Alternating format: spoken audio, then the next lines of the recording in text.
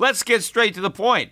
You want to grow your portfolio to deal with the rising cost of inflation, to pay off your debt or your mortgage, pretty much anything standing in the way of you and financial freedom, right? Well, with Yahoo Finance, you can get access to the news, data, and tools that you need in order to help you reach that financial freedom. And when it comes to your financial future, you think you've done it all. You've saved, you've researched, you've invested all that you can. And now you need to take those investments to the next level by using what every financial great uses. Yahoo Finance. For more than 25 years, Yahoo Finance has been the brand behind every great investor. They're the #1 finance destination, producing a holistic look at the financial news cycle, including breaking news, original perspectives, analyst ratings, independent research, customizable charts, and so much more. For comprehensive financial news and analysis, visit the brand behind every great investor, yahoofinance.com, the #1 financial destination. That's yahoofinance.com. Enjoy all your favorite sports like never before at BetMGM. Sign up using code Buckeye and receive up to $1,500 back in bonus bets if you don't win your first bet. When you register with BetMGM, you'll get instant access to a variety of parlay selection features, live betting options, and the best daily promotions in the business. And with BetMGM at your fingertips, every play and every game matters more than ever. Place your money line, prop, or parlay bets with the king of sportsbooks today. Sign up using code Buckeye and receive up to $1,500 back in bonus bets if you don't win your first bet. BetMGM and GameSense remind you to play responsibly. 21 plus and present in Ohio, subject to eligibility requirements. Rewards are non-withdrawable bonus bets that expire in 7 days. Gambling problem? Call 1-800-GAMBLER. In partnership with MGM Northfield Park.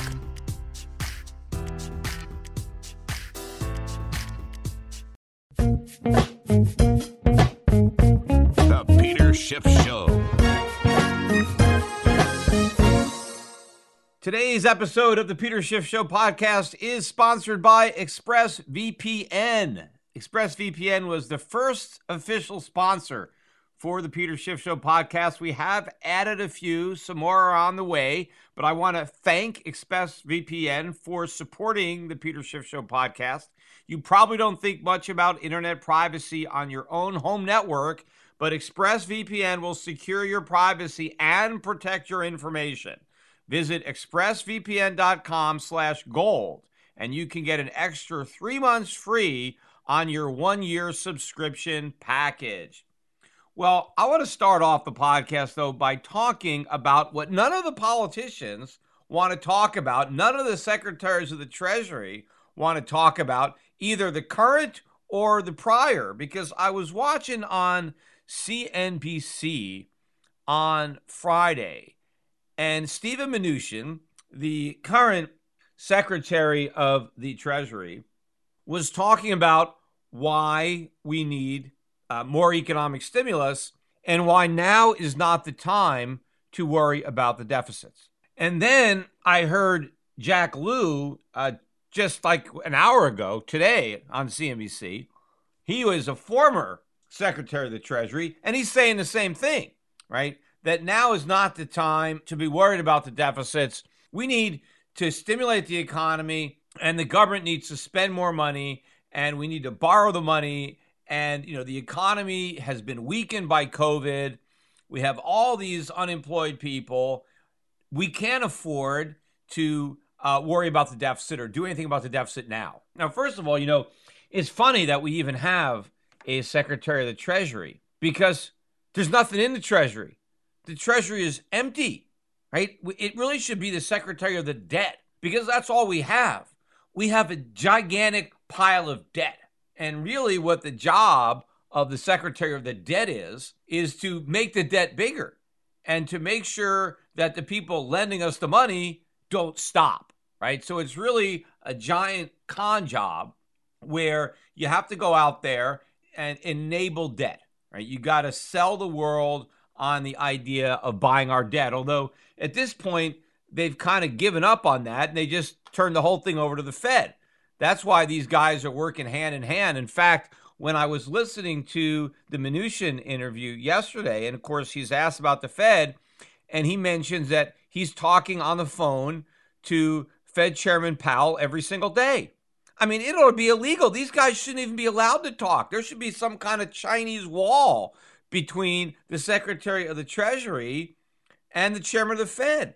I mean, we don't want these guys working together because all they're going to do is damage. The whole idea behind an independent Federal Reserve is that the Federal Reserve is not working hand in glove with the U.S. Treasury, right? The idea was they didn't want the U.S. government to have its hands on the printing presses. I mean, apart from the fact that constitutionally they're not authorized to do it, at least when the Federal Reserve was first created over 100 years ago, nobody at that time would have ever said that we should allow Congress to just print money because they would do it and they would just spend it. So we had an independent Federal Reserve that was, allowed to create money, but not to monetize government debt and government spending. You want to have some type of buffer zone between government, Congress that's spending the money, and the Federal Reserve that's creating it. But when you have these guys working together, they're on the phone constantly. They're like partners in crime now, ripping off the American public, where the Fed is actually acting as a branch of the Treasury Department. This is what we don't want. But in any event, during this interview on CNBC, he's questioned, right? Whoever was interviewing Mnuchin on CNBC said, well, what about the debt? Aren't we worried about all this debt that we're running up here? And that's when he comes back with now is not the time to worry about the debt. We can't worry about the debt when the economy is weak. Well, they weren't worried about the debt when the economy was supposedly strong. In fact, Donald Trump was out there bragging about the fact that we had the strongest economy in the history of America. Not only was it the strongest economy in the history of America, it was the strongest economy in the history of the world. Yet, when we had the strongest economy, or when they were telling us that we had the strongest economy in the history of the world, were we worried about the debt then? No. Did we do anything about the debt then? No. Well, actually, yes, we did do something about the debt. We made it bigger.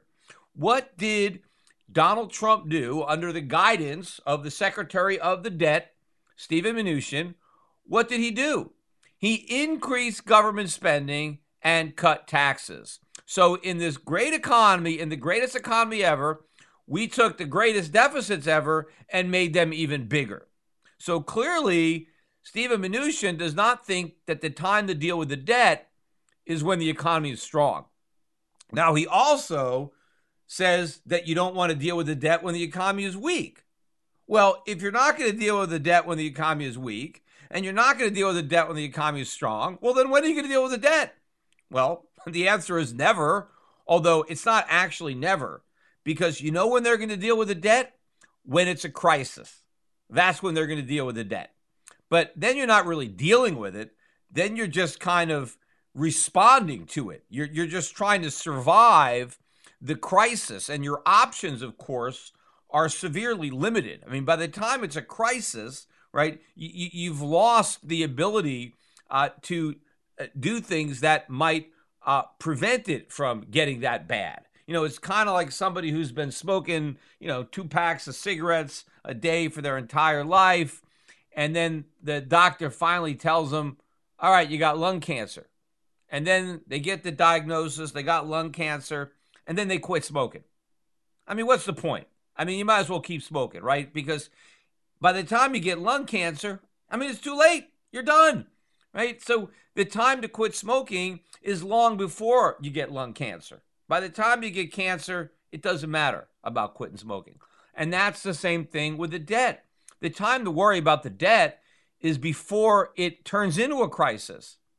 Except there is no political motivation for doing that, right? Because when times are bad, right, they definitely don't want to deal with the debt then, like now, right? You have unemployed people. Oh, we got to help them. The government has to help everybody. We can't just do nothing. So nobody wants to be, the Grinch that doesn't want to help people, right? A greedy old, Scrooge. So everybody wants to prove how generous they are with other people's money. And so they run up the debt and it becomes a bidding war, especially during an election. I mean, that's the worst time to have a recession is in an election year, right? Because then you're backing up the truck with all these empty promises. I mean, nobody wants to be left out. I mean, that's the problem now. In fact, today, the Republicans now have come back to the stimulus table, and they're offering up $1.5 trillion. Remember, they wanted $1 trillion in stimulus, and the Democrats wanted $3 trillion. And so it's a stalemate.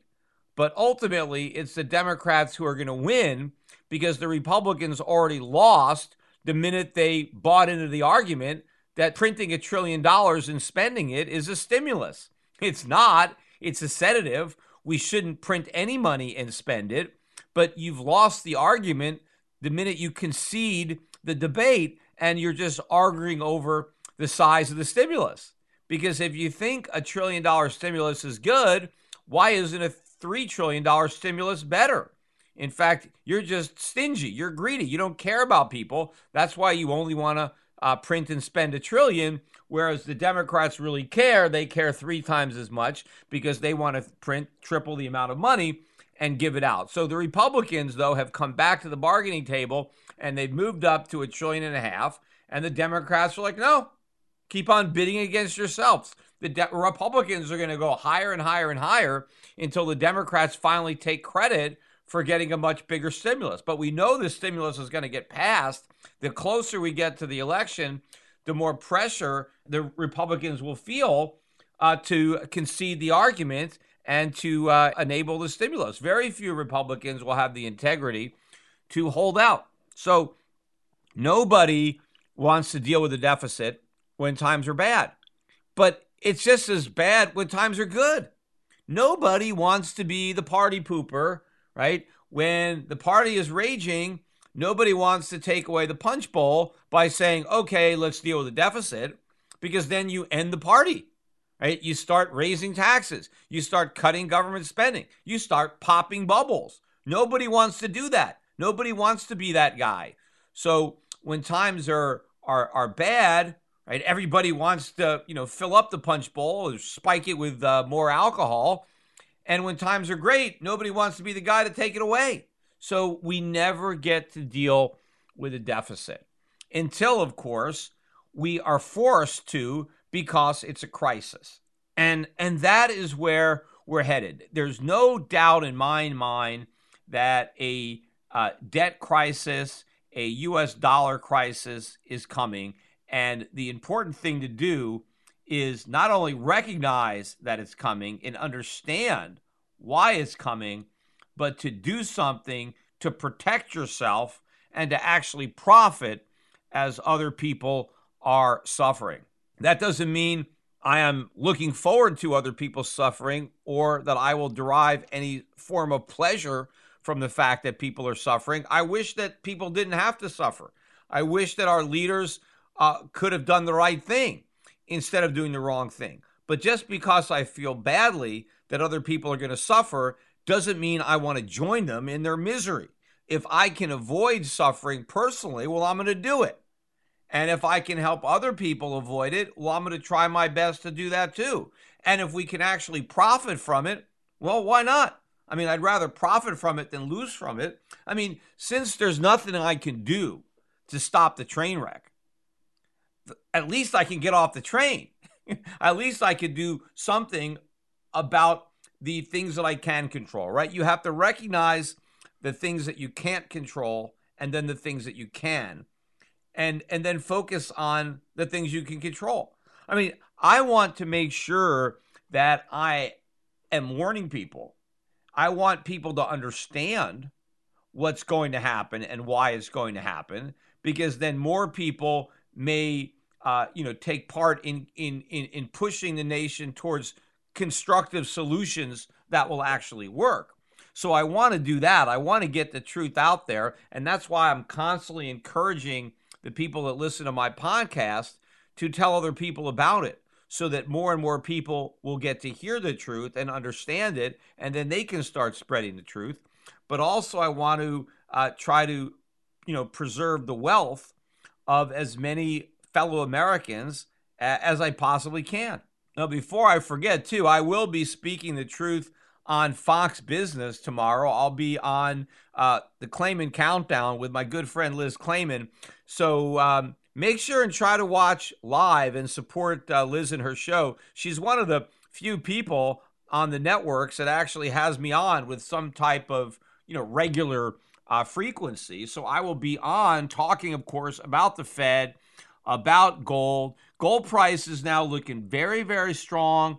We're above 1950 on the price of gold. I think we're headed much, much higher as the dollar is headed a lot lower. In fact, we did get some economic news that came out today. I mean, probably not a lot of discussion of the economic news. The more important pieces were the industrial production numbers that came out at 9:15. And this was a weaker than expected report, even though there was a bit of an upward revision to the July number. Originally reported at up 3%, was revised to up 3.5, but the August number really plunged. The consensus was for up 1.2, and we barely increased. It was 0.4% increase for August, and capacity utilization is all the way down to 71.4. They were looking at 71.6. And manufacturing output was also revised up a bit for July from 3.4 to 3.9. But the consensus for August was a 1.9% increase, and instead the increase was just 1%. So much weaker on the industrial production numbers. But I thought the real bad news that nobody really even reports as bad news was the import-export prices, where we saw big increases, particularly in the imports. There were increases in exports, and export prices going up, I guess, is a good thing for us because that's the money we're being paid, right? So from a trade relationship, you want the price of the stuff you're exporting to go up because you're earning more, right? That's what you're selling. What you don't want is the price of the stuff that you're buying to go up. And that's what really happened to Americans, not only in the month of August, but particularly in the month of July. See, the July import price increase for the month was originally reported at up 0.7, right? And the consensus was for another increase in August of up 0.5. What happened was the July number, that increase was revised up to 1.2%. Remember, this is just a monthly number. 1.2% increase in import prices in the month of July. That was followed up by a 0.9% increase in prices for the month of August. So you average those two together, that's slightly more than 1% increase per month. Per month. You annualize that number, right? That rate, you're talking about 13% increase in import prices. Now, the Fed is talking about we want to have an average rate of inflation of 2%. Well, we're going to be way above 2% if we have a 13% year-over-year increase in import prices. Now, right now, we don't. In fact, if you look at the year-over-year number, they're actually down, right? It's down 1.4%, which is an improvement because the way they estimated it last month, the year-over-year was down 3.3%. So they revised that to down 2.8%. And now we're down 1.4, so we're turning around fast. And I granted, and I will concede, that we did have a big drop in import prices associated with the initial COVID-19 collapse. And now we are rebounding from that. But how does anybody know at this early stage what we are now beginning? I mean, are we just snapping back to where we were? Are these 2 months just kind of one-off anomalies, right, that are just happening because we're recovering from the big drop? Or is this the beginning of a trend that is going to continue? Nobody can say for sure. all the Fed knows is they want more inflation, and they couldn't give a damn. And so they just keep on printing money and they keep interest rates down. But what if this does continue? What if we do have this for another 10 months? What if we do have a 13% increase in import prices? Now, yes, that's not the CPI, but a lot of what's in the CPI is imported. A lot of what Americans buy, we have to import from other countries. So when import prices are going up, you know that is going to have severe implications for American consumers who in many cases have no choice but to buy imports because we don't make alternatives domestically. But of course, if import prices are rising to the extent that there is a domestic substitute, well, those prices are going to rise too, right? Because it's the imports, that's the competition that's keeping them in check. And so if import prices are going up, well, the domestic stuff's going to go up too. And of course, a lot of the domestically produced goods and services, require imported components. So to the extent that something you're getting domestically relies on imports, well, they're going to pass on those higher costs to you in the form of higher prices. So you can see all of this evidence of inflation. Again, I talked about this on my last podcast. This is why Alan Greenspan is worried about inflation. This is why inflation is his biggest concern.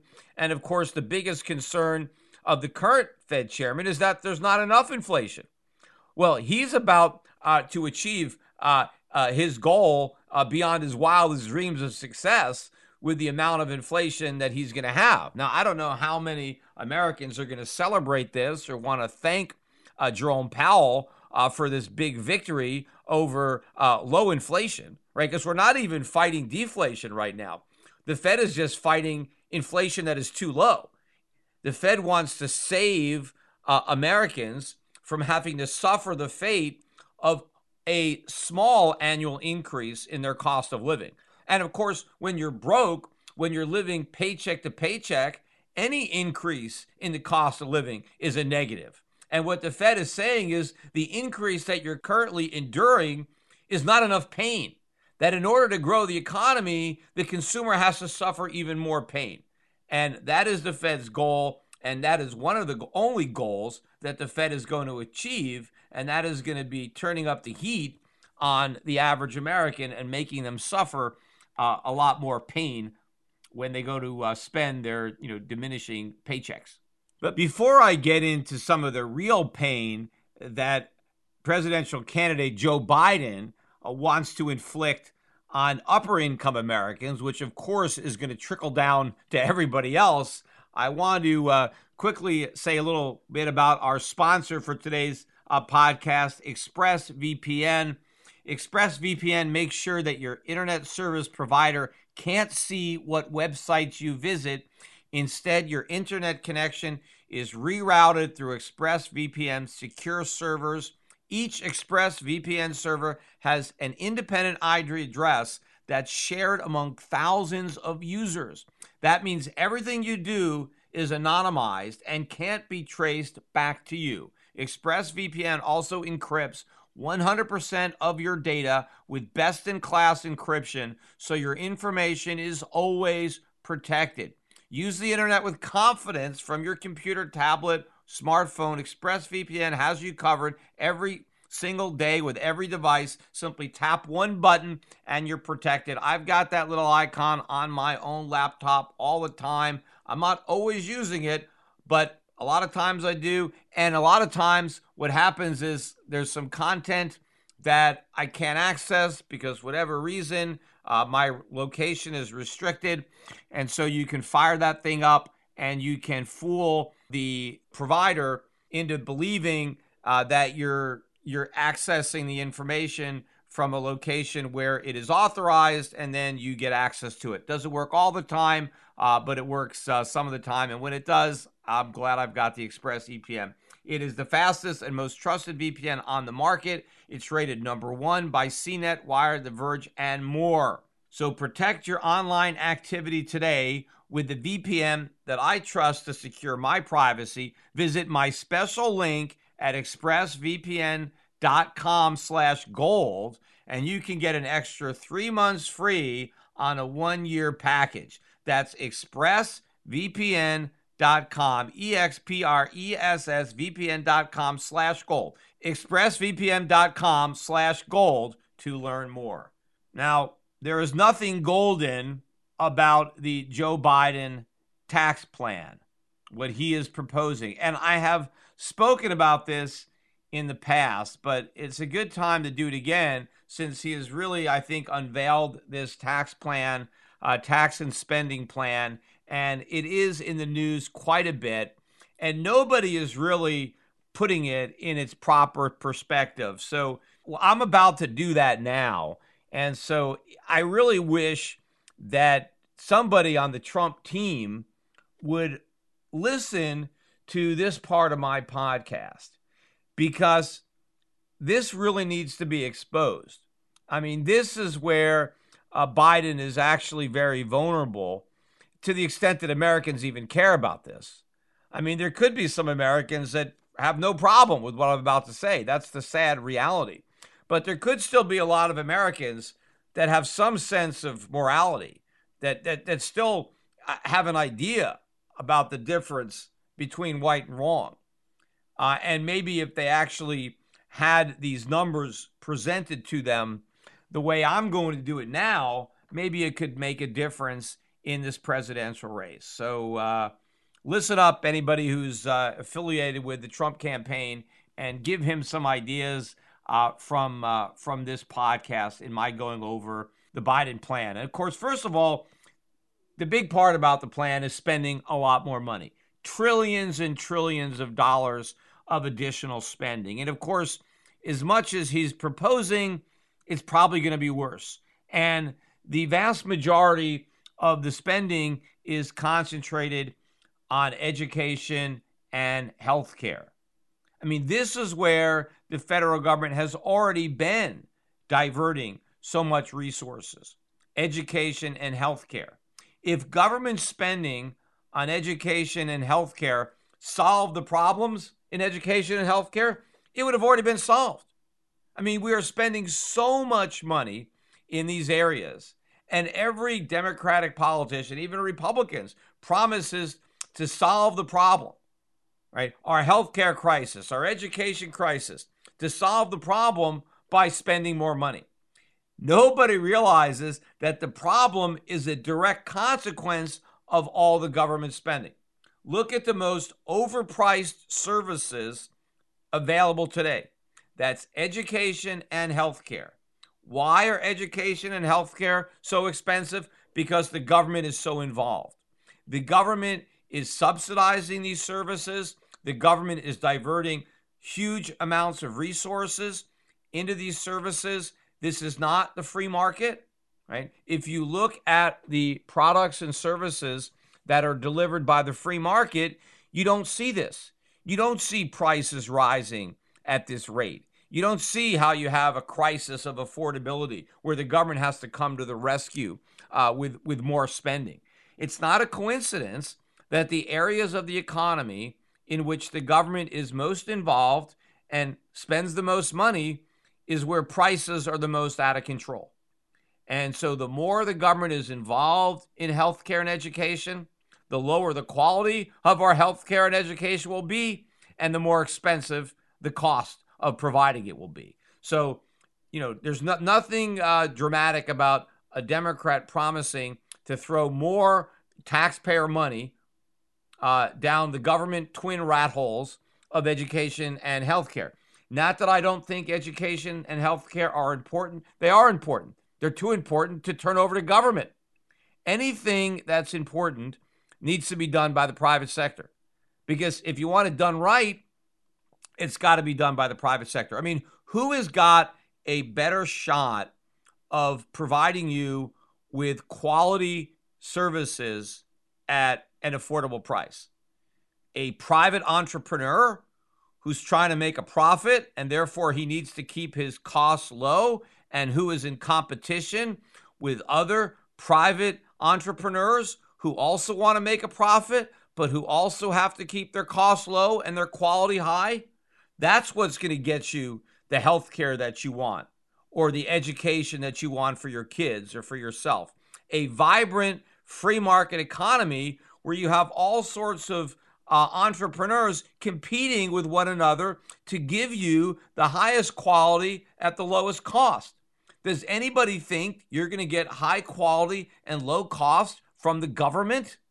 If that's what you think, go spend some time at the Department of Motor Vehicles. Spend some time at the U.S. Post Office, right? That's government in action. No one gives a damn. Who cares? They don't have to win your business. They've got your business, right? They've got you by the balls. You got no place to go. A free market entrepreneur, right? The motto is the customer is always right. Well, when it comes to the government, is who gives a damn about the customer? Because they don't care if they have any customers or not. They're going to take your money whether you patronize their services or not. And there's no negative consequences. If you get bad education, you get bad health care, doesn't matter, right? If there's schools, private sector schools that are not delivering quality education, they're going to lose all their students. They're not going to have any more customers. If you've got private health care that's no good, no one's going to buy it. If you're stuck in a lousy government school, well, you're stuck there. There's nothing you can do about it. The government doesn't care. The teachers don't care. The unions don't care. The administrators don't care. They're not there for the kids. They're there to enrich themselves. The kids are just a means to an end. They don't give a damn. But in the free market, you have a private school. They have to care about the kids. If they don't care about the kids, they're out of business because their customers aren't stuck there. They're free to choose a better product, a less expensive product, a product that has a higher quality of services. But you don't get any of that from the government. So Biden's plan to waste more money on inefficient, low quality, high cost government health care, government education is just, more good money after bad. It's not even good money. It's bad money after bad money. But what I want to focus on for the remainder of this podcast is not the money that Biden wants to spend, but how he intends to collect it, how he wants to pay for it. Now, of course, Biden is making the pledge that nobody who makes under $400,000 will pay higher taxes, right? Very courageous of Joe Biden to risk losing the votes of households who make more than $400,000, right? Doesn't take a lot of political guts to say I'm going to tax everybody who makes over $400,000 because very few Americans make over $400,000. So you're not really alienating many of your voters, right? And of course, Biden and everybody in the Democratic camp wants to pretend that these taxes on the rich are paid by the rich. The rich may write the checks, right? But a lot of the money comes from the middle class and the poor. They just don't pay it directly. They pay it indirectly. But what Biden is also not talking about is the fact that these pie-in-the-sky projections of how much they're going to soak the rich are not going to pan out. They're not going to get nearly as much water from the rich as they think. And so they're going to end up soaking the middle class and the poor. If they don't do it with official increases in taxes, they will do it with unofficial increases in the inflation tax, because the majority, I believe, of the money that Joe Biden intends to waste on education, health care, or whatever it is going to be created out of thin air by the Federal Reserve. That's where it's coming from. And so that tax is going to fall hardest on the middle class and the poor.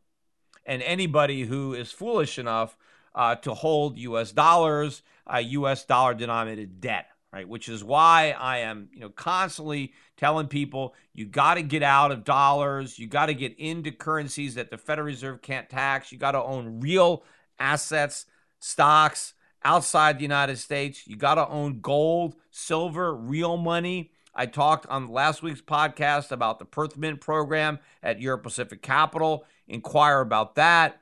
Don't forget to have physical gold and silver in your possession. Everybody needs to have some gold and silver at their possession, in their possession. And you don't want to be a coin collector. Don't let some salesmen talk you into buying what they say are rare coins, collectible coins. In fact, if you call my company Shift Gold, that's not going to happen because I don't let it happen. We don't even sell those coins. I don't want to have that kind of product even available. There's no bait and switch going on. We're just selling bullion. We want to make sure that our clients get the most gold and silver they can afford for the money. You don't want to be a coin collector. If you want to collect coins, you can collect stamps. You can collect baseball cards. Collecting coins has got nothing to do with buying gold as a hedge against inflation, as a form of money that you can save and have confidence that its buying power will not erode over time. But I want to focus mostly on these increases in the income taxes that Biden has in mind for the rich. And of course, this is just what he is proposing. It could end up being worse, right? The taxes might end up even being higher. So on the upper income, Biden wants to restore the top tax rate from the back up to, 39.6 is where it was before Trump lowered it down to 37, right? So, 37 to 39.6. That doesn't sound that bad, right? It's not that much. Well, it gets a lot worse. That's just the beginning. Because what he also wants to do is he wants to eliminate the differential between ordinary income and capital gains and dividend income. Capital gains and dividend income are currently taxed at a maximum rate of 23.8%.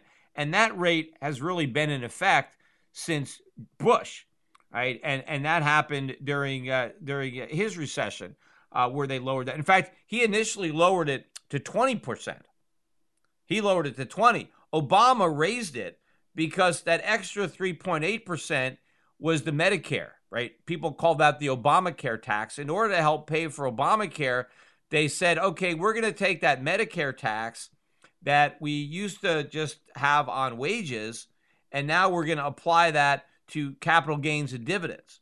And so that's where the 3.8% came to make it 23.8. Well, now Biden wants to up that again. He wants to outdo his former boss. He doesn't want to only apply the Medicare tax to dividends and capital gains. He wants to apply the entire Social Security tax to dividends and capital gains. But not just dividends and capital gains, on ordinary income, right? And right now, you pay the Social Security tax on your income up to a point. I forget the number where it maxes out, 130, 140,000. There's a point where you've maxed out your Social Security obligation. The Medicare obligation never goes away. I mean, it used to a long time ago, but the government is constantly moving the bar. And so I forget when they made the Medicare tax apply to 100% of your income, no matter how much you earn. But now Biden wants to do the same thing with the Social Security tax. Now, of course, people who are going to be paying this higher Social Security tax, they're not going to qualify for any higher benefits, right? So this is, you can see more of a welfare aspect creeping in to Social Security and kind of destroying the illusion that this is anything but a welfare system, that it's some type of retirement system where the benefits have a relationship to what you pay in, because now we're going to have this huge increase in the taxes that people pay without any increase at all in the benefits that they're supposedly going to be receiving. But if you look at this whole thing, what Biden wants to do is raise the ordinary income tax not from 37% to 39.6, but to 55.8. 55.8. That is a 50% increase in the current top bracket of 37. And remember, this is just your federal tax. This is not your state taxes. Now, I don't know if Biden's plan is to restore the deductibility of the state and local taxes that Trump took away. If they do that, then that will take away some of the sting but who knows? But we're certainly going to be looking, if you're living in California and New York and Jersey and a lot of these states, you're going to be looking at between 65 and 70% marginal federal tax rate. But the bigger difference is going to be the capital gains and dividends, because there the increase isn't 50%, it's 134%. You're taking the tax on dividends and capital gains from 23.8 to 55.8. That is a huge increase in that tax. And again, you got to pay the state tax on top of that. So this is an incredible increase in the tax that investors are going to pay. Now, obviously, it exempts the smaller investors. This is for investors that have higher incomes, but still, a lot of stock is held, a lot of dividends are earned by investors with higher incomes, and they are going to see an enormous increase in their tax rate. But where it really gets worse is when you start thinking about the entire effective corporate tax, because one of the other rates that Biden wants to increase is the corporate income tax rate. He wants to increase that from 21, where it is now, back up to 28. Now, that may not seem like a lot. What, 7%? Well, that's a 33% increase. So that even all by itself, if corporate America is seeing a 33% increase in the rate of taxation, that's pretty big. But you have to remember that corporations are taxed twice, right? There's double taxation. The corporation is taxed when it earns its profits, and then the owners of the corporation are taxed when they receive those profits, either through a dividend distribution or through a capital gain. In fact, the corporate tax really amounts to a tax on the shareholders. That's who pays the tax, right? It's the shareholders who own that corporation. So when you own a corporation and you earn money through a corporate structure, which is what you're doing when you buy stock in a corporation, you are buying your share of those income streams, and you're entitled to, participate with the dividend. But you're effectively being taxed twice. You're being taxed once when the corporation earns the money, and then you're being taxed again when the corporation returns those earnings to you, either because they pay you a dividend or because the earnings enables them to buy back shares, or their stock price goes up because the earnings went up, and now you sell some stock at a profit, you're being taxed. So if you look at the actual increase in the corporate tax, it amounts to a 70% increase. Right now, the effective corporate tax rate is just above 40%, right? Because the corporation earns money, pays 21%, pays out the other 79% to the shareholders. The shareholders then pay a tax on that if they're paying at the top rate, right? Of course, obviously, all shareholders are in different tax brackets, but I want to talk about the maximum rates for the high income. So right now, if you're paying the 23.8% tax, if you add the two taxes together, the effective top rate for corporate income is about 40%. That means the stockholders get 60% of what a company makes, and the government gets 40%. Biden's plan would increase that to about 68% going to the government, and that's the federal government, right? That's because the corporate rate goes up to 28%, but then the 72 cents that get paid to the shareholders, now instead of being taxed at 23.8%, it's taxed at 55.8%. So think about that for a moment. We're talking about a 68% corporate tax in the United States. And that's just the federal government. Almost every state has a income tax on corporations. There are a few that don't. But when you throw in the state income tax, let's say nationwide average tax on America, corporate America, is going to be about 75%. The governments at all level are going to take 75% of what Americans earn through incorporation. 75%. And the shareholders are going to get about 25%. Now, think about that. I mean, who owns the company? If the government is going to get 75% of the profits and the individuals who own the companies are only going to get 25% of the profits, do those individuals really own those companies? I don't think so. They're just kind of the caretakers. The government owns those companies.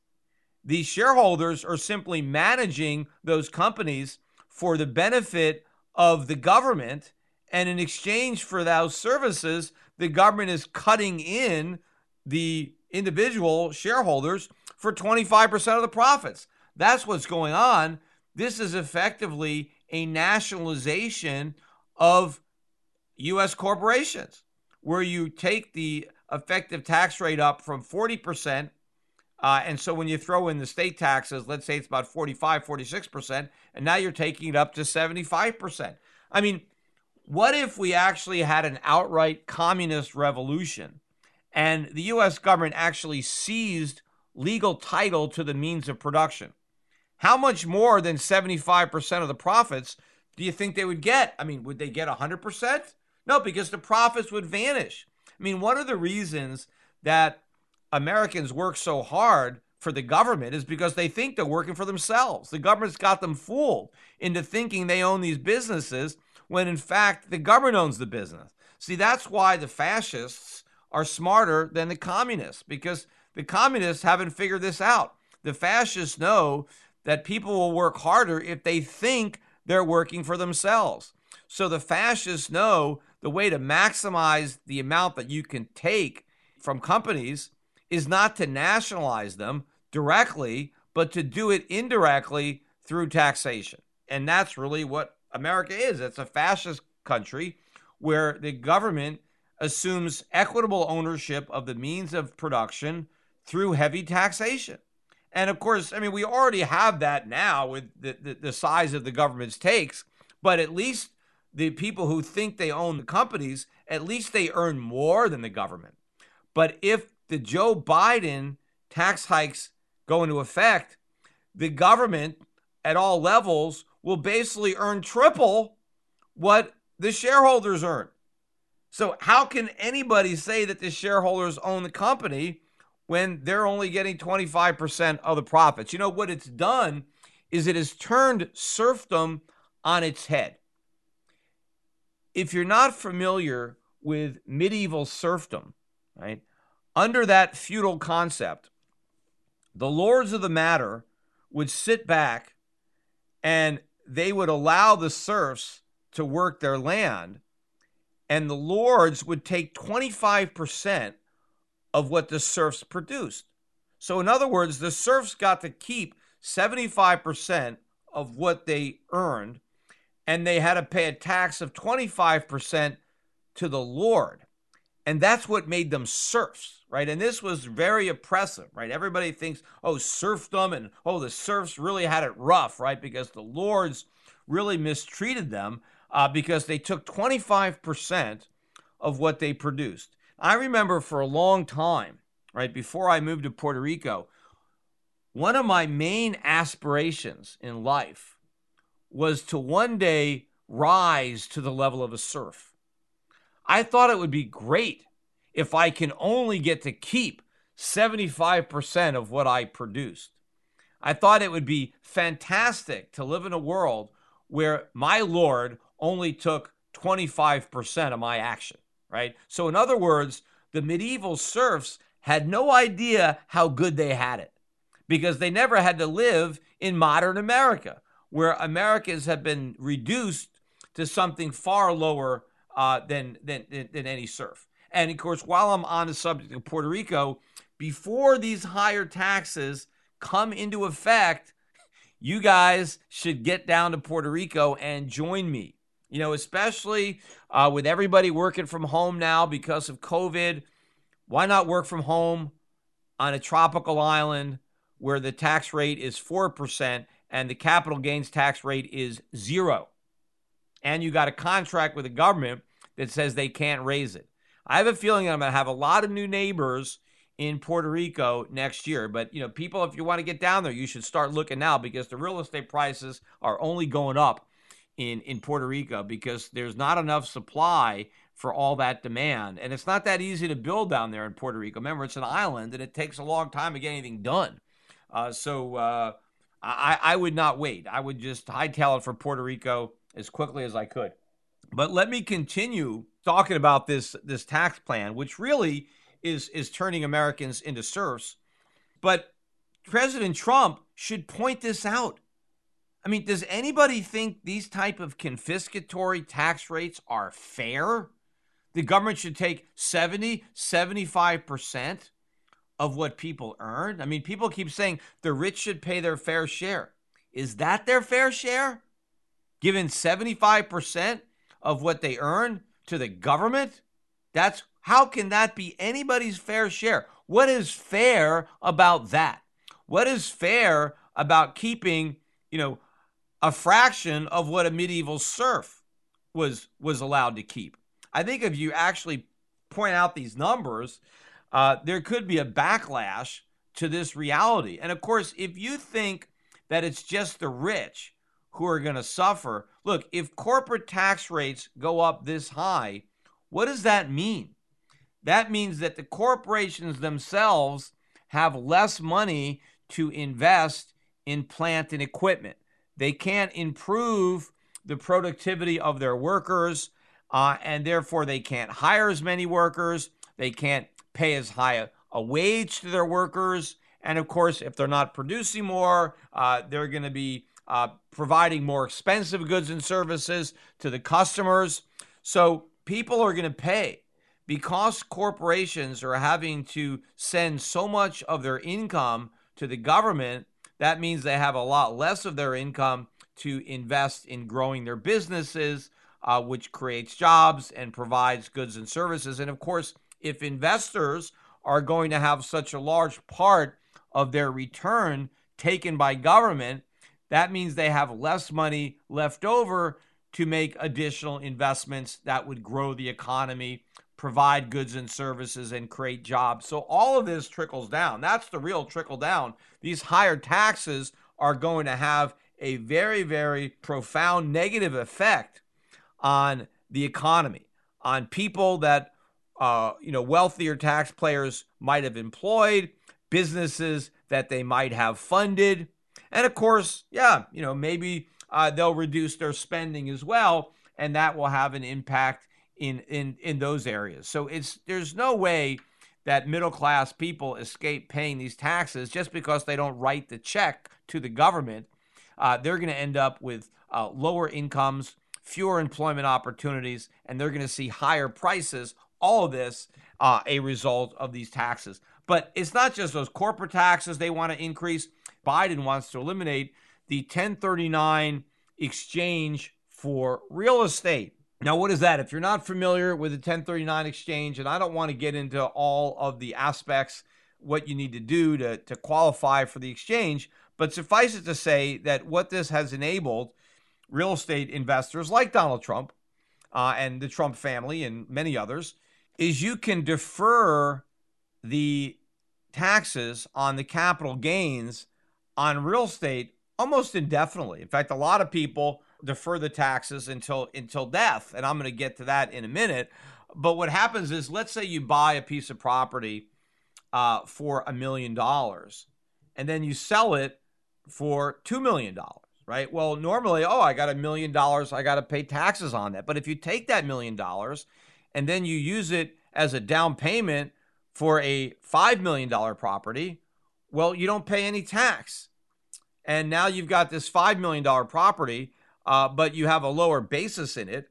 And so when you sell that for a gain, now you'll have to pay the tax on the gain on that property as well as the tax you never paid on the first property, except if you sell it and then buy a $10 million property, right? Well, now you haven't paid taxes there. But every time you do this, though, what happens is in order to qualify for the exemption, they have to be trading up to more expensive properties, and they're also usually trading up to bigger and bigger debt. So as a result of people's attempts to avoid these taxes, they end up with much more levered real estate investments, because in order to constantly be going up in market value, they're also borrowing more and more money to maintain that pyramid. And so at the end of the day, we have a much less stable real estate market because it has a lot more debt because of the tax code. And of course, another thing that has enabled real estate investors to pile on so much debt has been the Federal Reserve and the artificially low interest rates. But if Biden eliminates this break, then that party is over. And the minute a piece of property gets sold, all of these deferred tax obligations are going to be released, and there is going to be no way around it. So that is going to have profound implications in the commercial real estate market, which is already being hit hard by COVID-19 and the changes based on online shopping and all the other things that are keeping people sheltered at home. That market is already on life support. This is something that will cut that support. And of course, once interest rates eventually surge, which they will, I mean, that'll be the final nail in the real estate coffin. But it's not just the 1031 exchanges that Biden wants to get rid of. He wants to get rid of the stepped up basis at death. And what that means is that if you have appreciated assets, whether it's real estates or stocks or interests in illiquid privately held businesses, if you die, any of the gain is stepped up to the value of the date of death. So for example, let's say you started a business and your cost basis is zero, or actually let's just use a stock to start out. Let's say you bought some Apple stock a long time ago, right, when it was way cheaper, and you put $10,000 into Apple, and now your Apple stock is worth $1 million, right, because you've held on to it all these years and you haven't sold it.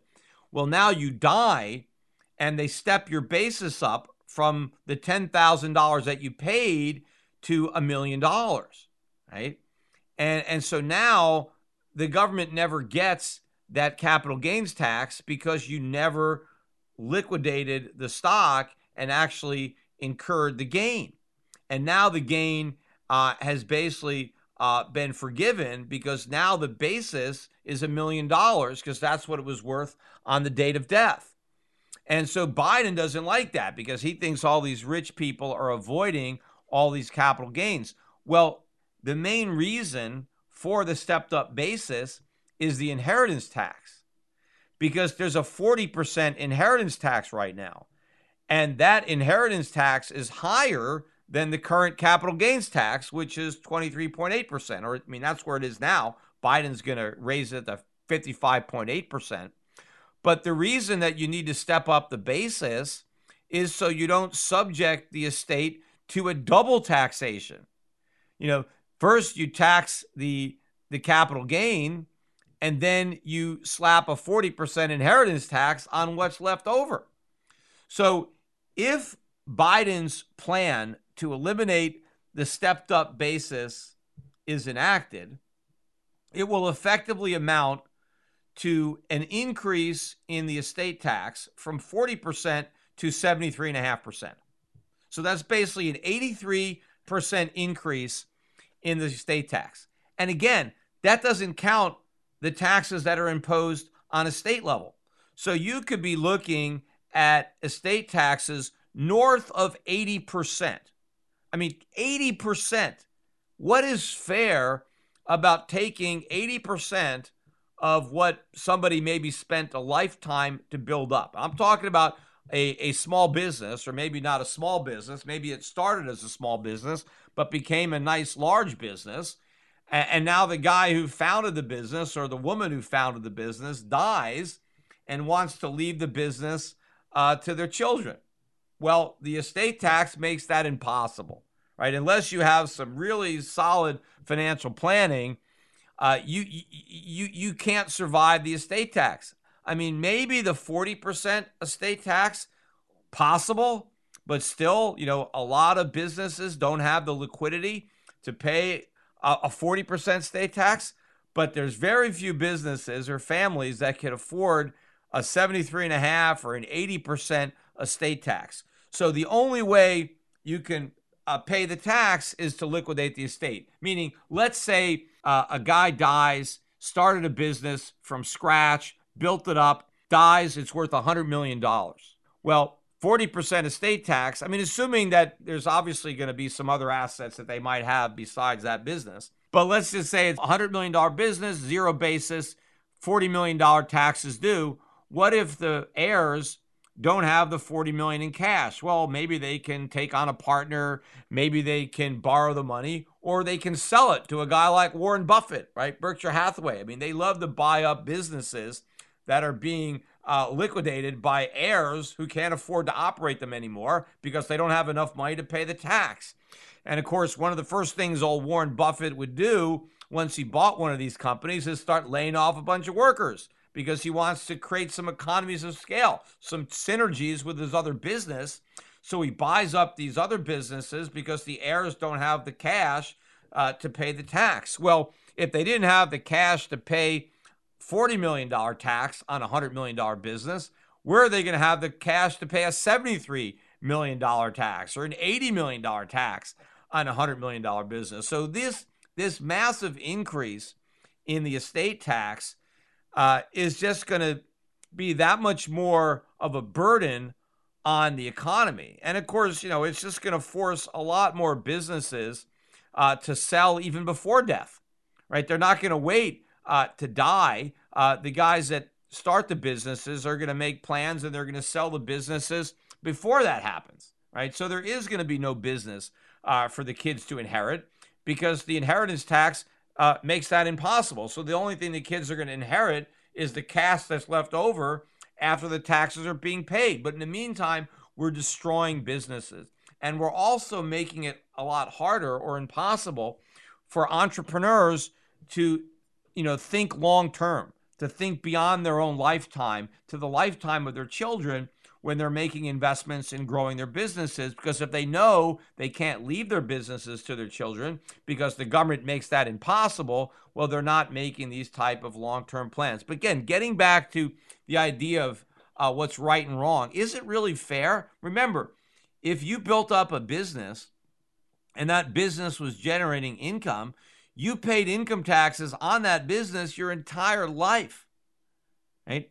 I mean, even if it's not a business, when you earn money and you pay taxes on it, and then you take the money that you didn't spend and you invest it, and now you die, why should you have to be taxed again on money that was already taxed, right? They taxed you out when you earned it, and then when you die and you still own it, if you haven't spent it all, well, they're going to tax you again. It actually discourages people from saving and investing because if they do that, a good chunk of it is going to be taken by the government, so you just might as well spend it. But this whole tax, though, is probably one of the worst taxes on the books, the estate tax, because it doesn't really raise very much revenue, but it does a whole lot of damage to the economy. And it really is the epitome of just envy, because the whole idea is, it's not fair that some people get to inherit a lot of money. So let's level the playing field by imposing these confiscatory